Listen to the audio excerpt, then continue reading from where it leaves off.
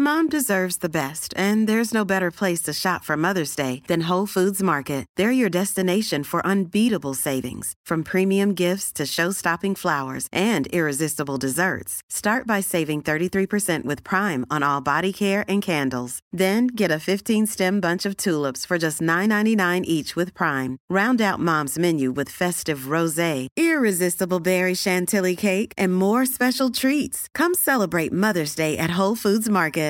This is Paige, the co-host of Giggly Squad, and I want to tell you about a company that I've been loving, Olive & June. Olive & June gives you everything that you need for a salon-quality manicure in one box. And if you break it down, it really comes out to $2 a manicure, which is absolutely insane. It's also so easy to get salon-worthy nails at home with Olive & June. The difference between how your nails used to look when you did them yourself and now with the Mani system is a complete game changer. The best thing about Olive & June, too, is it's a quick dry. Dries in about 1 minute, lasts for 5 days, and full coverage in up to 1 to 2 coats. Visit oliveandjune.com/perfectmani20 for 20% off your first system. That's oliveandjune.com/perfectmani20 for 20% off your first system.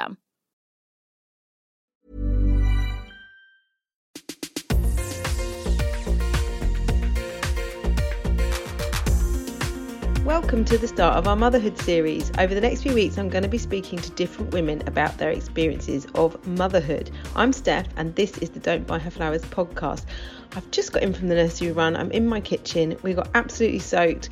And for some reason, this week, my youngest, Frank, has been coming home with giant creations. Like, I'm talking a 3-foot spaceship made of old cereal boxes and a lot of sticky tape, and he is insisting we carry them back to nursery the next day, and then they come home again at pickup plus whatever he's made that day. It feels like it might be a joke, like they're kind of piling it on me and they're going, at what point will she say I'm not taking that home? Anyway, he is in front of the telly watching Andy's Safari Adventures with a plate of pre-bedtime snacks, and I think he has no idea how good he's got it. How much would you like to come home from a day and sit with someone just fetches you snacks? It just would be so good. Anyway, today's guest is Dr Kiran Rahim, a woman who is smack in the middle of the rush hour that we talk about on this podcast.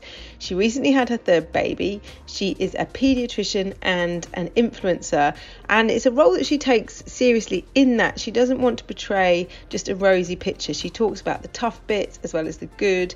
And in today's episode, we're talking about marriage and how having kids is the hardest thing her marriage has faced. She talks about the fourth trimester and she's done it differently with her third child. And we also talk about Kiran's experience of burnout, which she describes as terrifying, how she got through that. And I think it's something that is prevalent in the medical profession at the moment. So it's interesting to listen to it, but also it's obviously really serious, so I think it's helpful to have heard someone talk about how it was for them. I loved talking with Kiran.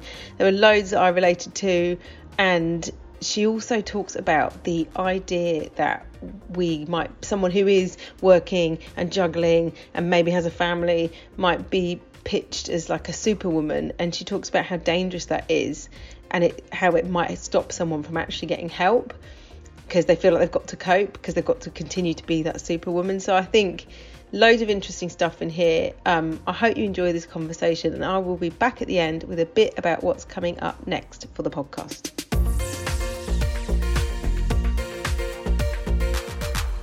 So I first was introduced to you via Nick, who is our social media manager. So she posts at Too Much Mothering Information on Instagram. Cool.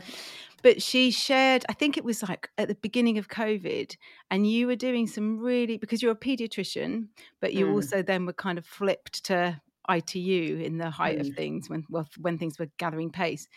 And you were coming up with like really practical information. You were posting, kind of speaking to camera, just saying, this is what's happening.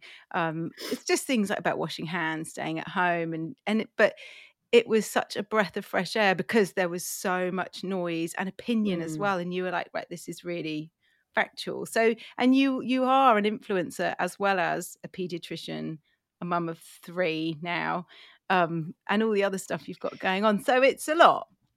But the thing that I was like, I really wanted to talk to you, especially, was because you posted about the fourth trimester, and you wrote about like ancestral rituals and how you have a different understanding now of why those existed and how important they are. And I just wanted you to talk a bit about that, and that kind of concept of allowing yourself to recover after you have a baby. Yeah. So, growing up, I come from a South Asian background for your listeners. So, growing up, there are lots of things that are inherently built into our culture that rely on a sense of community. So, it's very much from a very young age, most, second generation or people from like the South Asian diaspora are brought up with a sense of community, that it's not just about you, it's about you in the context of your family, and then your family in the context of the community. And this idea of being there for one another, and I think it stems from sort of where in warmer climates things are a little bit more social. So when you are from sort of India, Pakistan, Bangladesh, life is very, very social. People drop in unannounced, they come in, family members, you've got large families. And then I've grown up in the UK. And so when my mum used to talk about these rituals and things, and I used to roll my eyes as far as the head would go, like, honestly, I'd just be like, here I go, another lecture about just how amazing South Asian life is. And obviously I wasn't used to that, right? Because I'm a byproduct of the British system, because I've lived here all my life. I've grown up here. I've gone to school, college, uni. And one of the things that, she really harped on about when I had my first baby was the fourth trimester, which 10 years ago, actually, Steph, people didn't talk about it. Really, not really. And I say this as a pediatrician and I say this as a doctor. No one really paid any attention. In fact, 10 years ago, people were like, when are you getting back to work? Okay, so wow, you're taking a whole year off. Oh my God, like that's a lot. Like, what are you going to do in that time? And so the pressure then really was to conform to this expectation that I can just return and not act like I've had a baby. And my mum used to harp on about, staying at home, resting, nurturing myself, connecting with my baby, establishing breastfeeding, because it's a big thing in our communities, both from a cultural point of view, but from a religious point of view as well. It's sort of the ultimate act of mothering in religion as well. And I was like, oh, for flip's sake, mother, just stop talking. In a way that lots of advice comes from lots of well-meaning people. She was just adding to that noise. And then I had my second baby 3 years later, and it was very much the same. And with my second, I had what I would describe as mild postnatal depression. It was a very busy time. And again, instead of taking that time to sit back and just allow myself to exist, against, my work, society was saying, you need to get back into it. So instead of having that year out as mat leave, what the hell did I do? I decided to take all my professional exams, which means that I was studying insane amount of hours. So when my eldest would be at nursery, I'd have like 6-7 hours of like boob baby slaying, trying to cram for like these really, really hard postgraduate exams, which if you would speak to anyone in any other field, who'd be like, were you on crack? That's the only way I can say it. Like, what were you on? Did you feel like, because this is sounding very, very similar to me, and it was almost like with the second one, well, I've already done this one, so I know what to do. I should know what to do. So therefore I can crack on, even more so than with the first. Yes. Which is mad, because then you've probably got a toddler and a newborn. If you are the first person who should be lying down at any opportunity. I know. And honestly, it was so bad. And, I remember now, and probably why I had postnatal depression, because I'd placed this like enormous ton of like weight on me to perform, to pass my exams. And I did it. Like, I did get my qualification at the end of that mat leave. I did all three of my papers, my viva, and I have so little memory of that period, which sort of reflects the trauma I think I went through, because it was traumatic trying to study with a toddler in tow and a child and a husband in a house, and then going back to work. And then this time round, I think with everything that's happened with the pandemic, with sort of going through therapy and coming out the other end with a sort of new appreciation for life, I actually thought, you know what, no, this time round, I'm going to do exactly what I need to, which is to ignore the noise of well-meaning but bad advice, and just sit at home. And that's literally all I did. So my only job in the fourth trimester, and I made this very, very clear to anyone that was, close. I was like, look, guys, all I want to do is just veg. That's all I want to do. Sit in front of the TV if I want to. And I need help in doing that. And, unfortunately, my grandmother passed away 2 weeks before Emil was born. And she was very much the head of my household, and she raised me when I was younger. So her loss is something that I felt in words that I can't describe.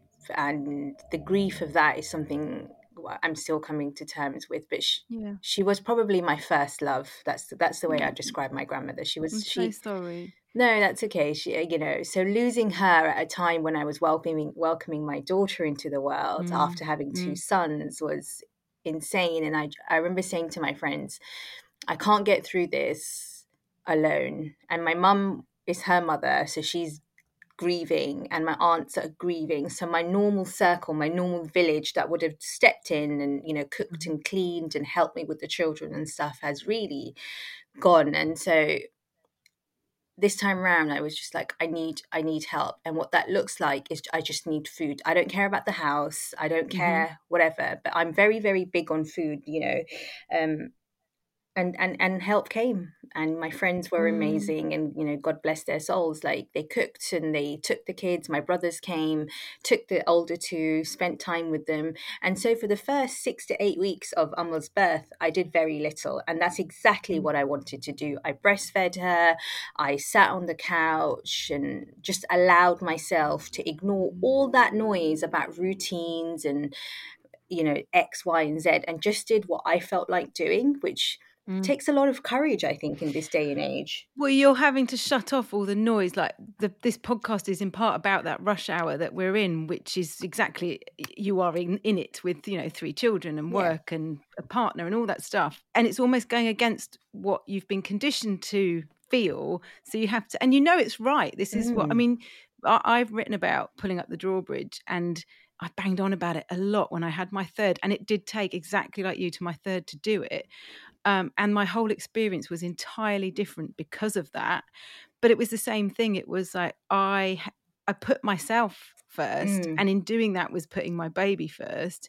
And I think you have to did you feel like you had to talk yourself down from potentially feeling guilty about neglecting the other children? See, it's interesting. What I have guilt over, and this is with the beauty of hindsight, is not allowing myself to have that same feeling of nesting with the older two and rushing things. With my first, I was out and about as soon as time would allow. With my second, I was going for walks daily, not because I wanted to, because that was the expectation, that you must go for a walk every single day, that you must do this. And actually, when I look at the bond that I have with each of my children, I think my natural maternal instinct took the longest to develop with my firstborn. And with my second, it eventually came as well. But with her, it's just been there because I've allowed it to be there. And so the way I feel in these couple of months, and I know this because I've written notes from when I was pregnant with the other two and when they were born, like emails to themselves for them to read when they're older. And so when I reflect on those, and I reflect on how I feel with Milu, it's a completely different thing. And so I have a lot of guilt over that. And this time around, my eldest was 8 when Amal was born, and my then now middle child was 5. And I used to just say to them, she was born, and 2 weeks later we had half term, and my boys are used to doing stuff in the half term. And, they kept saying, Mama, like, do you want to go out? And I was just like, no, Mama's still hurting. I feel really tired because Milu's a baby. She doesn't let me sleep. And it was actually involving them in her fourth trimester and nesting as a family, which we've never done before. And really just saying to people that, we don't really want visitors for the first month, which is a massive thing, isn't it? Because Yeah. I think that was that was the biggest thing I had messages about when I wrote about pulling up the drawbridge, and the mad things that people do. Like there was one, I remember one woman saying that she like her mother-in-law was parked outside when they arrived home from hospital. Her mother-in-law was parked outside the house in her car and she'd had like a really traumatic birth, and she just wanted to be at home, and because she wanted to be the first person to hold the baby aside from the parents. And I had one message, and she titled it Indian Daughter-in-Law from Hell, and she said, after she had, and it was the third as well, she said the kids were all out of sorts from missing me as I was kept in a few days in the hospital. Then it was a case of my in-laws were here around the clock since I've been back. They mean well, but the kids are so confused about why they're always here and why we're always eating so much dal. So I've had to politely ask them to stay away for a few days while we adjust to being a family of 5, and I need to look after myself and my bubble. And you're like, of course. Like, Yeah. if we could all get that message. So that's why I thought your post was so important, because I don't think many people are saying it. And actually, I can still remember when I had all of my babies, seeing people on social media going for a date night 2 weeks in, or putting on Night an out out with and the thinking, oh my girls. Yeah. yeah. And you're like, it's And mad. and the thing is, I don't think people realize the message it sends, because there are people who have got followings who do post things like birthday parties 3 days after their child's second or third child's been born, and catering to this and that and the other, and that's fine. But the message that goes out to women is that, why aren't you doing that? And what if I can do it? Why can't you? Yeah. And which is why I was like, you know what? No, I'm just going to say that I, as an independent career woman, whatever you want to see me as, whatever banner you want to put me under, I chose not to do that this time. I chose to put me and my family first. And actually, my friends got it.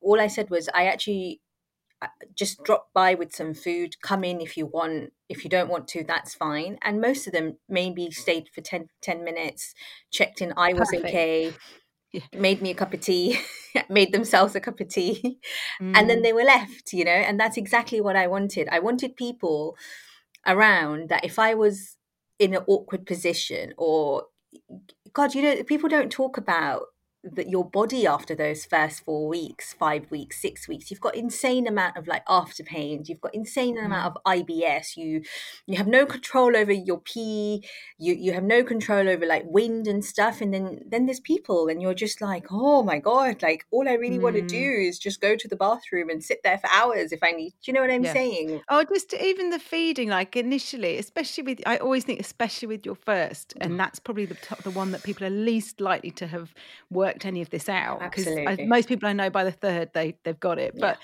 your boob, you've always got a boob out, and you don't really want anyone seeing that, and you really don't want your father-in-law seeing that. And it's like, No. it's this mad thing that people feel they have to put themselves through, and it's, yeah, I think it's maybe it will change. It's just I it's hope not a so. message people say, because I think again it ties in with what you're saying about, oh, she's a superwoman, she's all these things. And actually, you wrote a post. I've got it on the 10th of October. You wrote it because there's loads in it that it needs quoting. But you wrote about that this idea of you as a superwoman, a powerhouse, and strong. Are these all things that have subconsciously seeped into your being and defined you, and you internalize those? So then when you did struggle with your mental health, and you talk about burnout, it was really conflicting, because it was like, well, mental health is a weakness, and this is, you've mentioned already that you have had a load of therapy and stuff since this, but that burnout, and especially as someone who's in the medical profession, how did it feel? Like what happened? The best way to describe it is, if you imagine a snowball that goes down like a hill of snow, and when it starts at the top, it's like a tiny penny, and then as it goes down this hill, it accumulates more and more snow, so eventually at the bottom it's an avalanche, isn't it? That's exactly what happens. And that's how I would describe burning out. I mean, even before the pandemic happened, I was very close to it. I I don't often talk about it, but I find loss in my job and having to deliver life-changing, heartbreaking news, I find it tough. And, I've been doing it for 10 years and I don't think it's gotten any easier. And part of me is really happy that I'm not desensitized to the humanity of others. But just before the pandemic started, 2018, 2019 for me was a really tough year at work. I lost lots and lots of kids. And it was just one of those. I was working in a very high risk area. And when I say I lost kids, I didn't physically lose them, but I felt very deeply their passing.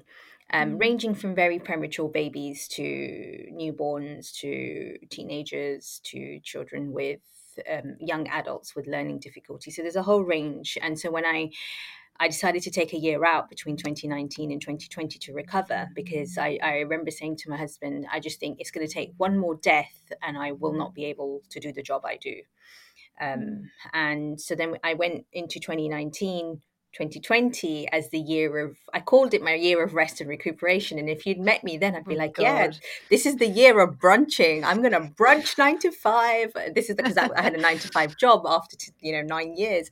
I'm going to see my girlfriends and I'm going to do the things that fill my cup. And then the pandemic happened, and this avalanche that I did not see coming my way, eventually it completely swallowed me. And it started off as that insidious penny that's rolling down the hill. You just don't see it coming and you think you're going to make it through. And I didn't. And so when it swallowed me, it is categorically the worst thing I've gone through in my life. That sense of loss of identity, the loss of hope, as I called it, And to the point that I think you said you could do your job as a kind of muscle memory thing. Yeah. So you could do, but you felt for the first time, like, I don't know if I can do this. Like a friend of mine who's a GP was saying it is a massive issue in the medical profession, especially at the moment. And you've said that you're taught only to care for others, and you're taught that resilience is really important. So it's understandable that you didn't almost recognize this coming. Yeah. It's, honestly, I really hate the word resilience now, because I am a resilient person. And, the interesting thing is, if you read my anonymous feedback, so every year we get 360 anonymous feedback from our colleagues at work. If you read my feedback, she's great. She's a great clinician, blah, blah, blah, blah, blah. She's resilient. She's hardworking. So when you are getting that as your basis, and then everyone else around you is like, oh, you're amazing, you're superwoman, you're a powerhouse, I look up to you, blah, blah, blah. And then you think, then why can't I be more resilient? That's the message you send yourself, that I actually, why is this happening to me? I should be able to bounce back. I should be able to. Everyone else is going to work and doing stuff. But I actually really remember that feeling of being in A&E, and I remember it so well. It was 3 a.m. or 2 a.m. or 3 a.m., but it's at night, and I have this baby in front of me, and I'm so used to dealing this. This is bread and butter for me, and she's not breathing, and I know she's not breathing, and I know I need to tube her, and I know I need to sort her out. And I distinctly remember calling my consultant saying, I think I'm going to have to transfer this one out, so I think you need to come in because we're going to tube her. We don't have she's an old enough baby. We don't have an ICU, so I need to transfer her. And I remember my consultant saying, what's wrong with her? And I was just like, you have that moment. You're like, what? I don't know what's wrong with her. But I remember being so panic stricken and so in this twilight zone that if something happened to this baby, I was going to die. And I was convinced that if something happened to this baby, it would be the end of me.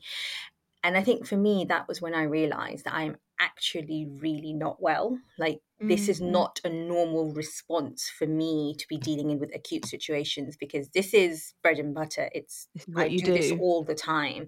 But I have never, ever thought it's going to harm me in any way. And so I remember sorting her out and just sitting in a cupboard and crying at work.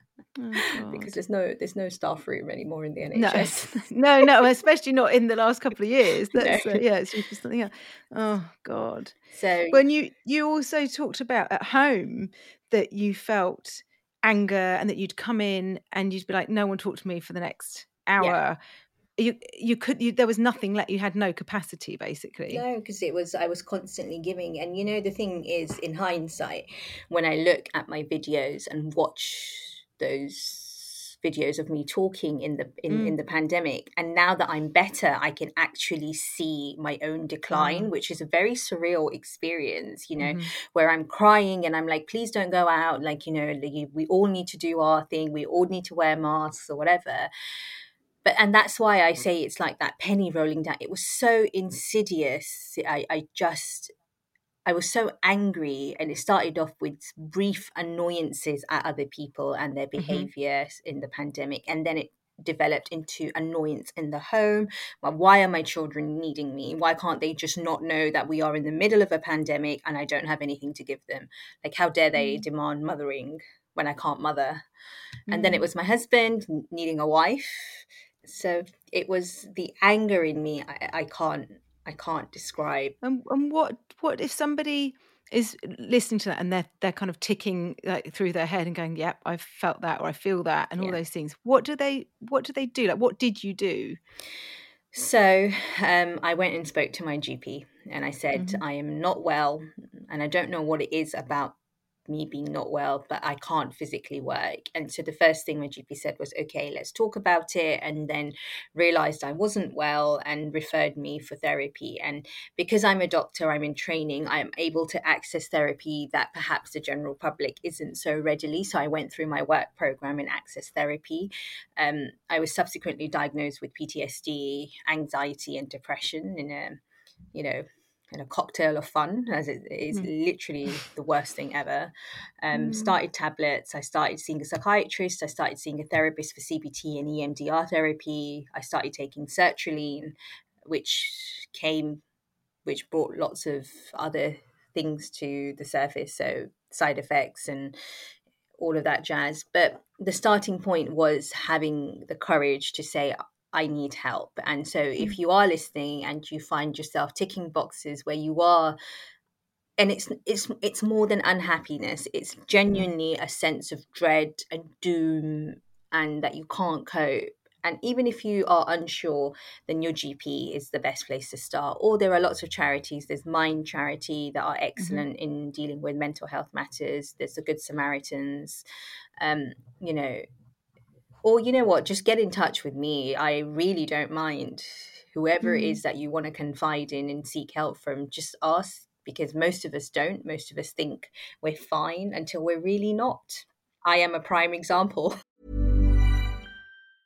Mother's Day is around the corner. Find the perfect gift for the mom in your life with a stunning piece of jewelry from Blue Nile. From timeless pearls to dazzling gemstones, Blue Nile has something she'll adore. Need it fast? Most items can ship overnight. Plus, enjoy guaranteed free shipping and returns. Don't miss our special Mother's Day deals. Save big on the season's most beautiful trends. For a limited time, get up to 50% off by going to BlueNile.com. That's BlueNile.com. Even on a budget, quality is non-negotiable. That's why Quince is the place to score high-end essentials at 50 to 80% less than similar brands. Get your hands on buttery soft cashmere sweaters from just $60, Italian leather jackets, and so much more. And the best part about Quince, they exclusively partner with factories committed to safe, ethical, and responsible manufacturing. Elevate your style without the elevated price tag with Quince. Go to quince.com/upgrade for free shipping and 365-day returns.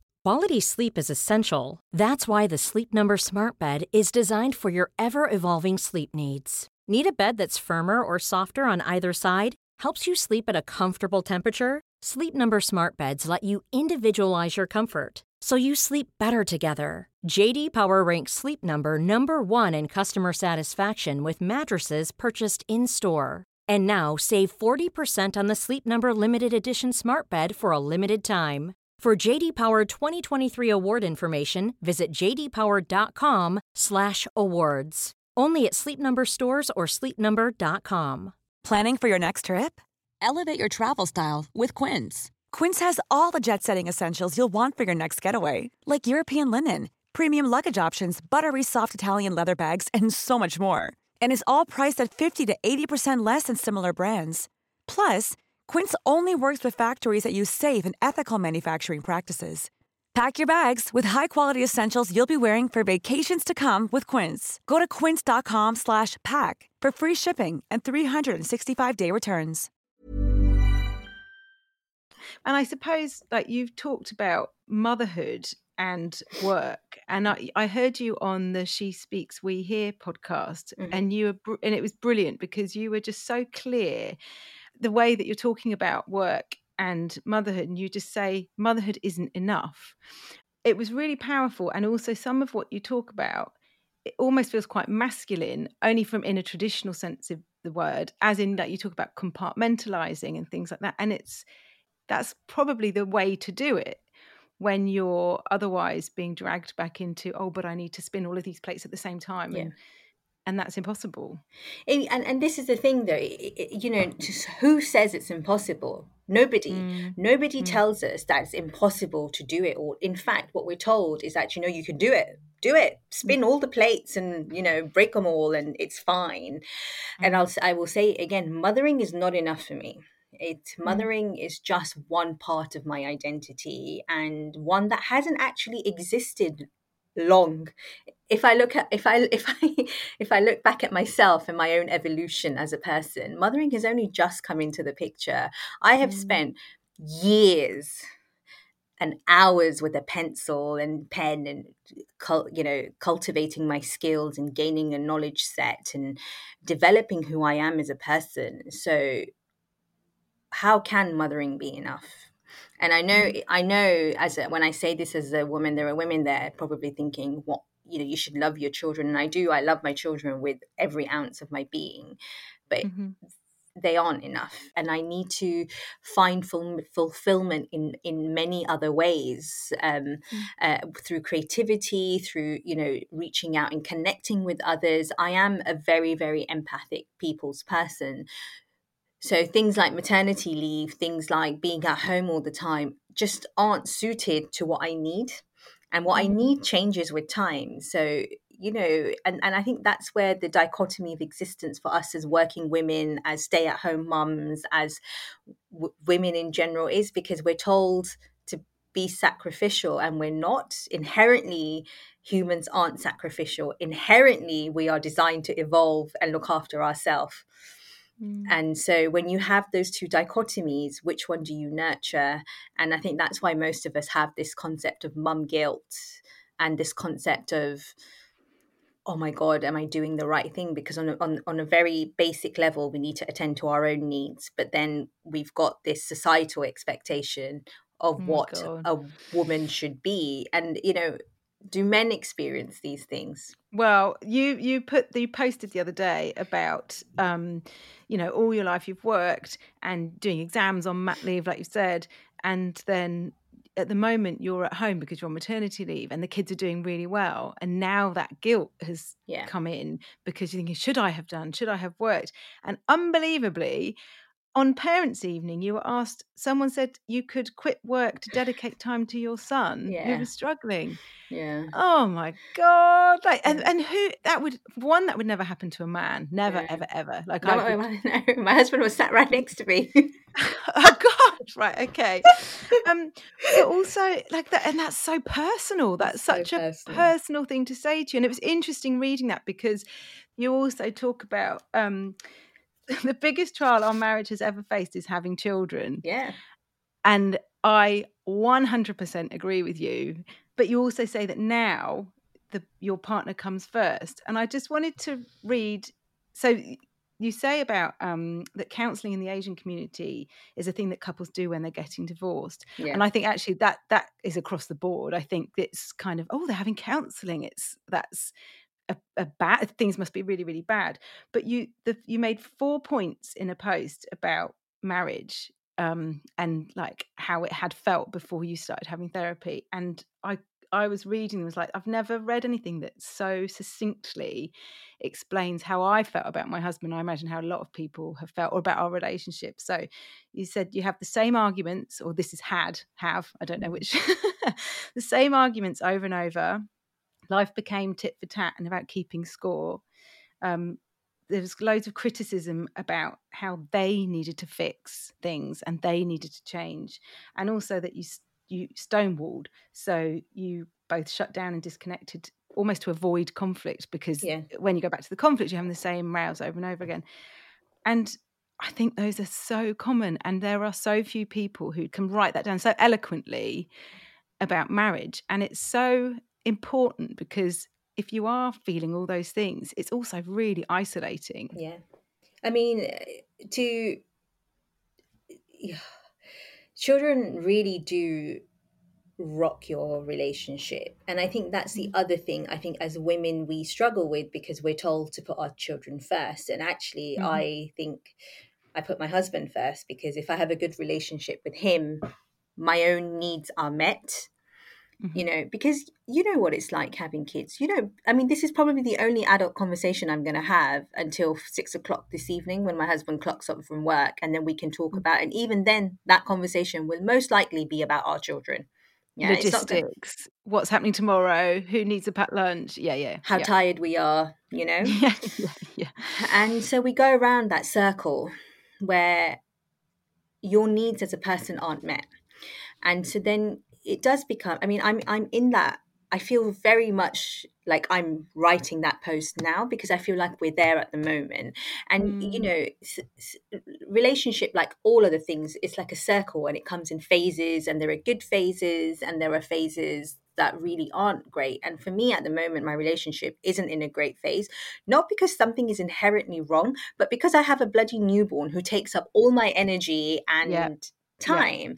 So I don't have time to listen to my husband's needs, and he doesn't have time to listen to my needs, because we are exhausted all the time. And I'll say, oh yeah, I'm so tired, I slept for like 4 hours last night. He's like, yeah, I know, I was up too. And I'm like, no, you don't know, I was the one with the boob. I gave my body for them. And so we do need to talk about it, because it is normal. And I know this, and I can say this in hindsight, having been there twice before, that how much my relationship was rocky after the birth of my first two. And therapy has been just a way. It's been that window, or that door of opportunity to find one another again. And which is why I say, for me, therapy has become one of those things that we dab in and out of as and when we need it. It's not, oh my God, my marriage is breaking. I mean, I can say this now, like we aren't, in the best place in our marriage, but anyone that's had a kid can probably relate to that, because when you have a kid, you're not in the best place. Just before she was born that year, we before the pandemic, our regular thing was taking annual leave together. Once a month, we took annual leave and spent the entire day together. And now we're at a place where we're like passing ships. We barely dock in the same port for like more than 5 minutes. And also, if you don't say those things out loud, and if you don't understand, then you could very well think, well, my marriage is over because it's really hard, and you're like, oh, should it feel this hard? I think especially after having kids, like that's after each one, and it was exactly the same, and I felt such rage and resentment. Those were my biggest feelings at my husband, and he's like, whoa, who's this person? But I didn't have the words to explain it, and just that reading those 4 points that you made, I was like, that starts to explain it really well. But it's, what the interesting thing is, Steph, it's rage and resentment over shit that wouldn't matter normally. Like I don't normally care how much my husband sleeps. I literally don't. But when he's sleeping while I'm awake at 2:00 in the morning, boob out, trying to settle my newborn, and I'm just like, he is out cold. How is he out cold? Does he not hear my agony that I haven't vocalized? They do something really stupid. I remember once my husband left a light on, so he must have gone and checked on the baby in the night, and I got up at 3 a.m. something to do a feed, and the bedroom light was like full on. So I was furious. I was so angry because the baby was awake because they thought it was light time. Like, how did you walk out of there and leave the light on? And little things like that that I'd be like, I would never do that. Or he once left a box of my carefully expressed breast milk out of the freezer.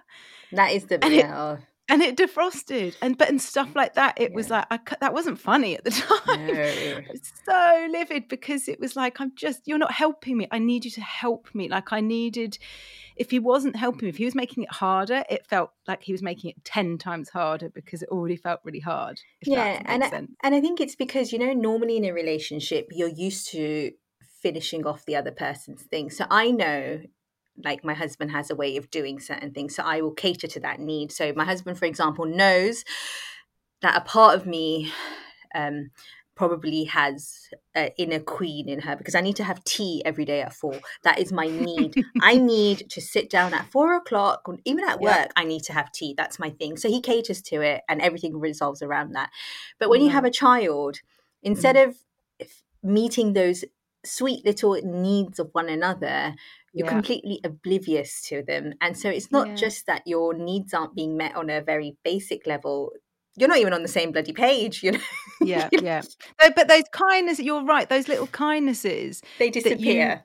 They disappear, and there's just no time for them, or there's no thought of them. No. And then you're just existing like that, quietly moving around the house with no connection. And I think most people have probably been there, and it's hard. But I think what you're saying about getting help is really positive.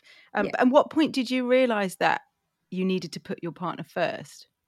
I think it's when, it comes to a point where I think I was just happy to be silent and not have any conversation with anybody, like at home. I just wanted to be left to do my own thing, because in my head I was like, if I'm not communicating, nobody is going to disappoint me.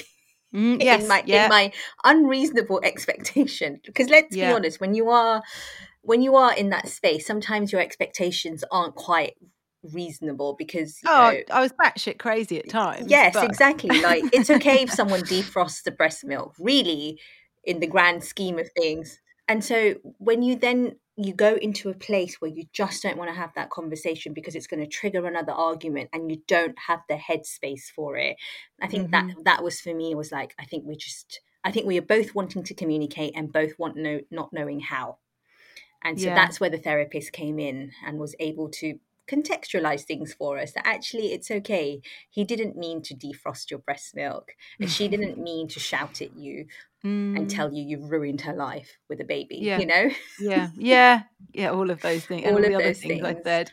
But I think it's really important, and also it's something that I think when you start talking about it, I imagine you get messages, but I'll have people messaging me to say, God, I feel such rage at him, or I feel such anger at him. And it's like, you should be able to tell your friends that, or you should be able to talk to someone about that, because you need to be able to say. And I find, like, even this conversation, you end up laughing about it, which then when you come back together with your partner, you are like, feel less hatred about this thing that they did, once you've been able to talk about it with your girlfriends. And you end up, I know with my girlfriends, we'd end up talking about the mad, crazy things that we'd done, and maybe we'd been a bit unreasonable at times when we were hormonal and exhausted and all that stuff. Absolutely. But it doesn't help if they point that out to you at the time. If your husband says, well, you are being a little unreasonable.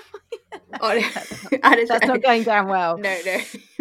That's another argument waiting to happen. And I think that's what it becomes, isn't it? And that's what I mean. It becomes tit for tat. Like, you start keeping score of stuff that you would normally never keep score of. And I don't think it's healthy keeping scores in marriages and in any relationship, whether that's your girlfriend, parents, whatever. You should allow things to be dealt with, and then that is it. They're buried and be done with. But you are so right. If they were to say anything, I'm in that phase now, Stefan, but the beauty is that I'm a third-time mum. And I think I've had, sometimes when I have talked about any of this, I've then had messages. I imagine with this post, you had the same, from people going, my relationship ended when I was, 3 months after having a baby. Maybe we could have lasted had we spoken about it, had we got help, had we've been able to communicate about it. So you think it's actually massive. If no one mentions it and we just kind of all carry on going, oh well. But that's the normalization of things, right? So if the message you're getting is that, oh, we went on a date night 2 days after X was born, looking great, and blah blah blah, No, I'm sorry. I'm on this almost 4 months. We went out once to the cinema to watch Spider-Man, and that was a few weeks ago. And even then, we had an argument just before we left. Oh God, the rows. Honestly, Leaving the house. Oh, Kiran, yes. leaving Why the haven't house. you done this? Why did you not preempt my Oh, brain message that I didn't send yes. to you, but you should have known? Yeah, Yeah. but I think it's a lot.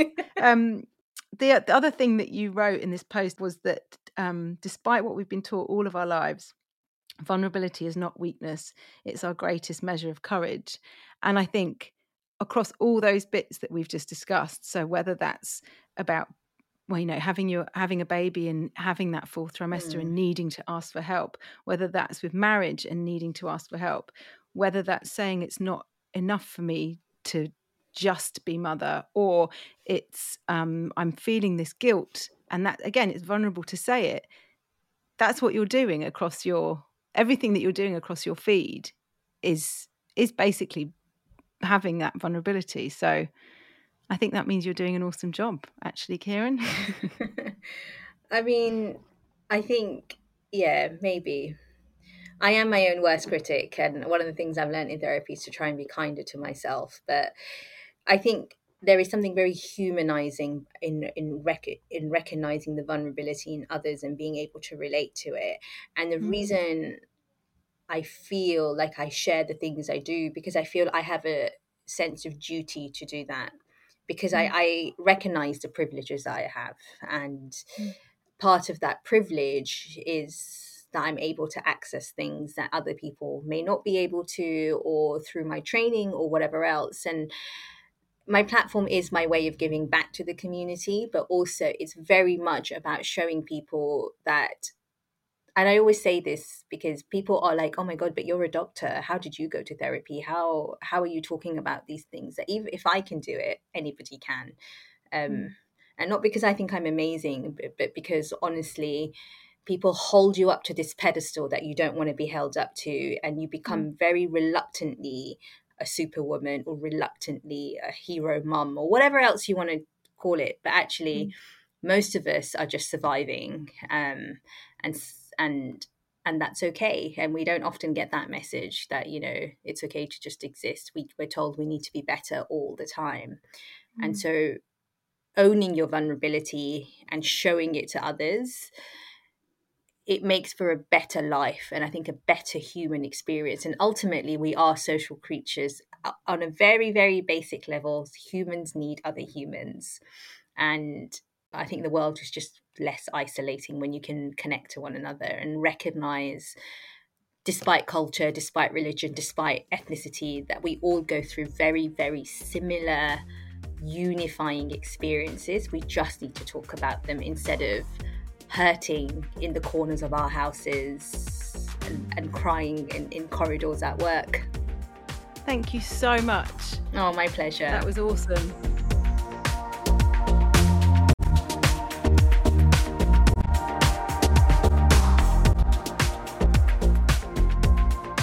Massive thank you to Kiran. I would really recommend finding her on Insta and going back through her posts. She's at The Munching Medic. I'll put a link in the notes. But especially the ones about marriage. I think given it's something that so many people do, there's not many people who speak about it honestly. Maybe not comfortable enough to talk about it honestly. We've just had Valentine's Day and there were a lot of posts, declarations of love, which is lovely if that's how people are feeling. But we know it's not always like that. And that is just part of marriage, that it has ups and downs. We've actually got some episodes coming up on relationships, so do get in touch with any questions or comments, as I'd love to include them. It's podcast@don'tbuyherflowers.com, or you can DM me on Instagram. And thank you so much for listening. Pretty please, if you could rate and review if you're enjoying this, it makes me happy to hear from anyone who is listening. And I hope this coming week is a good one. I've got to figure out how to sneak gargantuan cardboard creations into the recycling without Frank noticing. They always notice. But I don't know how that got there. So, yeah, wish me luck. Anyway, thank you. Bye.